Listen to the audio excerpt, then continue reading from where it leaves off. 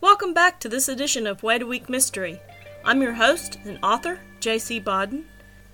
I've been sharing with you chapters from my novel, Someone to Watch Over Me. If you're liking what you're hearing and can't wait a week for the next installment, this book, as well as the other 3 books in the Devlin O'Quinn mystery series, is available from Amazon.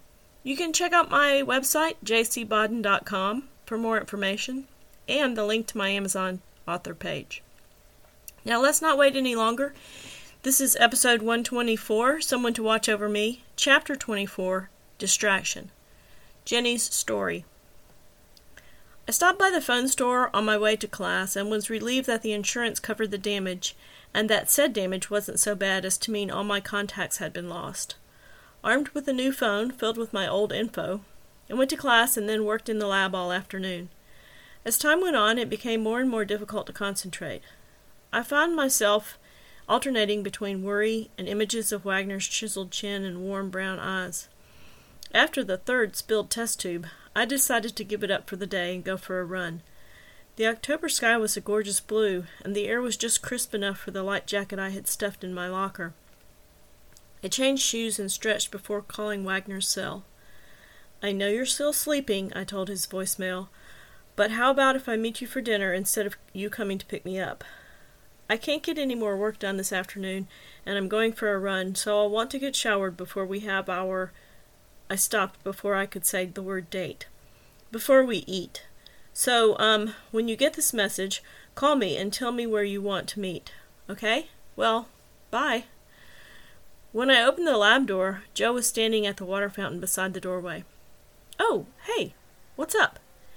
He looked at me for a moment before he answered.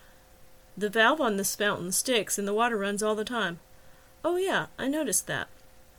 Joe fidgeted with his wrench. "Going for a run?" "Yeah, it's too beautiful of a day to be stuck inside." It occurred to me that his eyes were the exact same color of the October sky. "Be careful, okay?" he said, worry crinkling his forehead. "Don't worry, Joe." "I can't help it," he shrugged. I patted his arm to reassure him. "I'm going to stay on campus. I won't be gone for more than an hour, promise." He looked at my hand on his arm and then back at my face. "Got your cell phone?" he asked. "Yep, a brand new one." I pulled it out of my pocket to show him. "Do me a favor."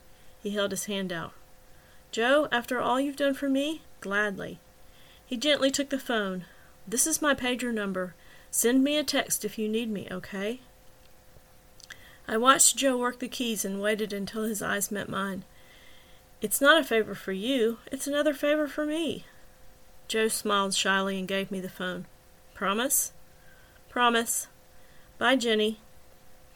Joe's friendship made me feel safe as I ran. I knew he would be there if I needed him. Then my thoughts turned to Wagner, and that brought a smile to my face. The other girls in the dorm were right. He certainly was good-looking. The fact that he had asked me out made me feel attractive, sexy even. By the time I got to the dorm, I was feeling better than I had in a long time. When I stepped out of the shower, my phone was vibrating on the desk. "Hello? Hey, there, how was the shower?" "Wagner, how did you know I just got out of the shower?" "Well, it probably has something to do with the message you left me." "Oh, yeah. I forgot." I slipped on my jeans. "So, where do you want to meet for supper?" "How about Taylor's?" "The steakhouse?" "Yeah, what's wrong? Don't you eat red meat?" "Oh, it's not that. It's just a little expensive for my budget." "Hey, I invited you. I'm buying." "Okay, but isn't it a little high for a cop's budget, too?" "Not with all this overtime I'm getting. In case you hadn't heard, there's a madman loose on campus and I've been assigned to protect the damsel in distress." "Oh, I see. You're the knight in shining armor?" "Something like that." "Well, okay, Taylor's it is then. I guess I'll have to wear something besides my jeans." "What about that little black dress?" "What little black dress?"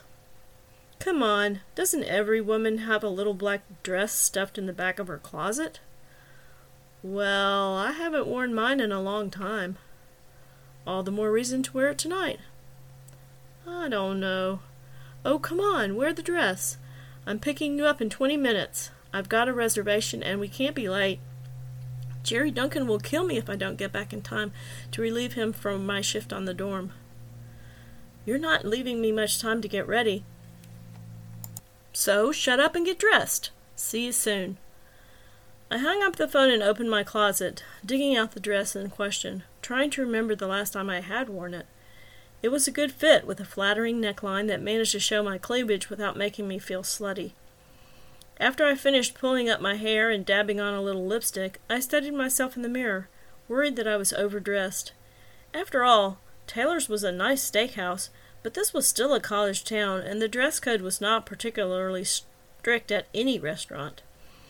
In the lobby, my stomach felt as tightly wound as my hair, and I was having second thoughts, especially when I caught Samantha staring. Jenny? Wow, you look amazing, Jerry Duncan, standing beside the desk, finished. Thanks, I muttered, totally embarrassed. Got a date? Samantha asked. I'm going out to dinner. I'll be back by 8. I went out onto the front porch to wait, eager to avoid more questions.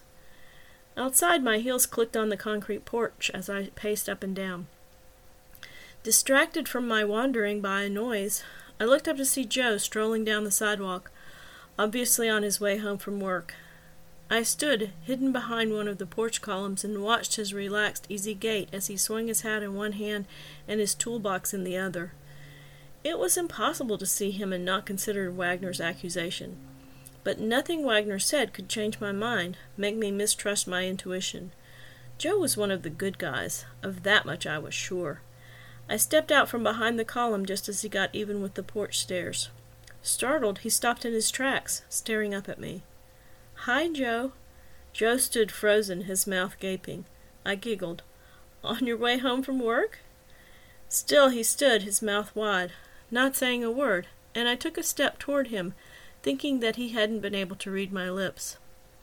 Going home from work? I repeated, slower. Joe blinked a couple of times. Yeah. He swallowed and flicked his hat onto his head. Then he smiled. Damn, Jenny, you look good.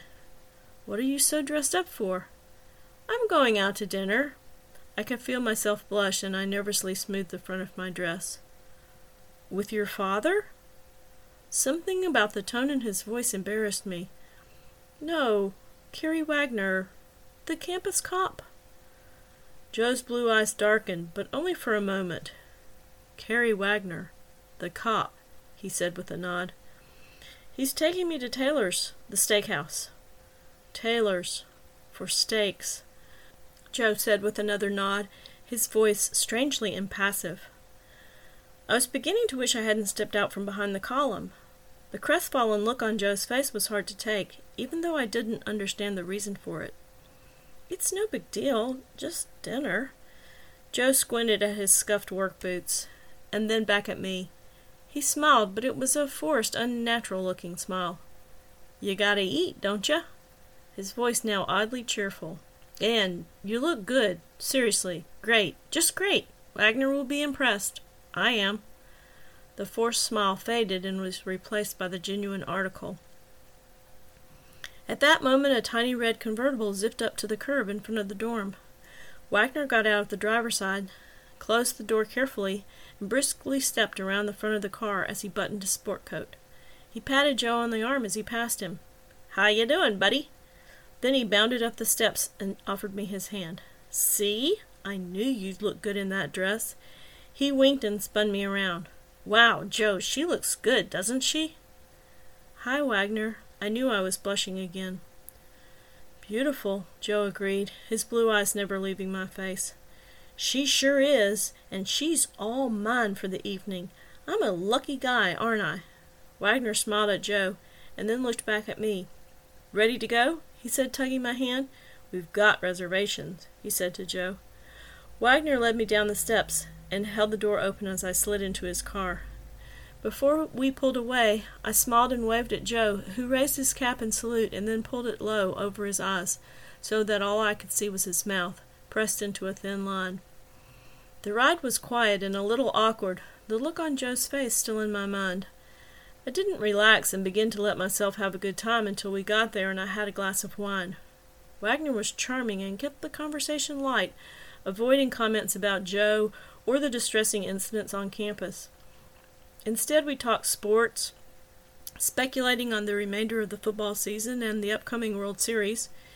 He was mildly surprised by my enthusiasm for both topics, until I reminded him that I had grown up the only child of a single father. By the time we finished dessert and ordered coffee, I realized that I had actually enjoyed myself. We left with just a few minutes to spare to get back to the dorm for Wagner's shift.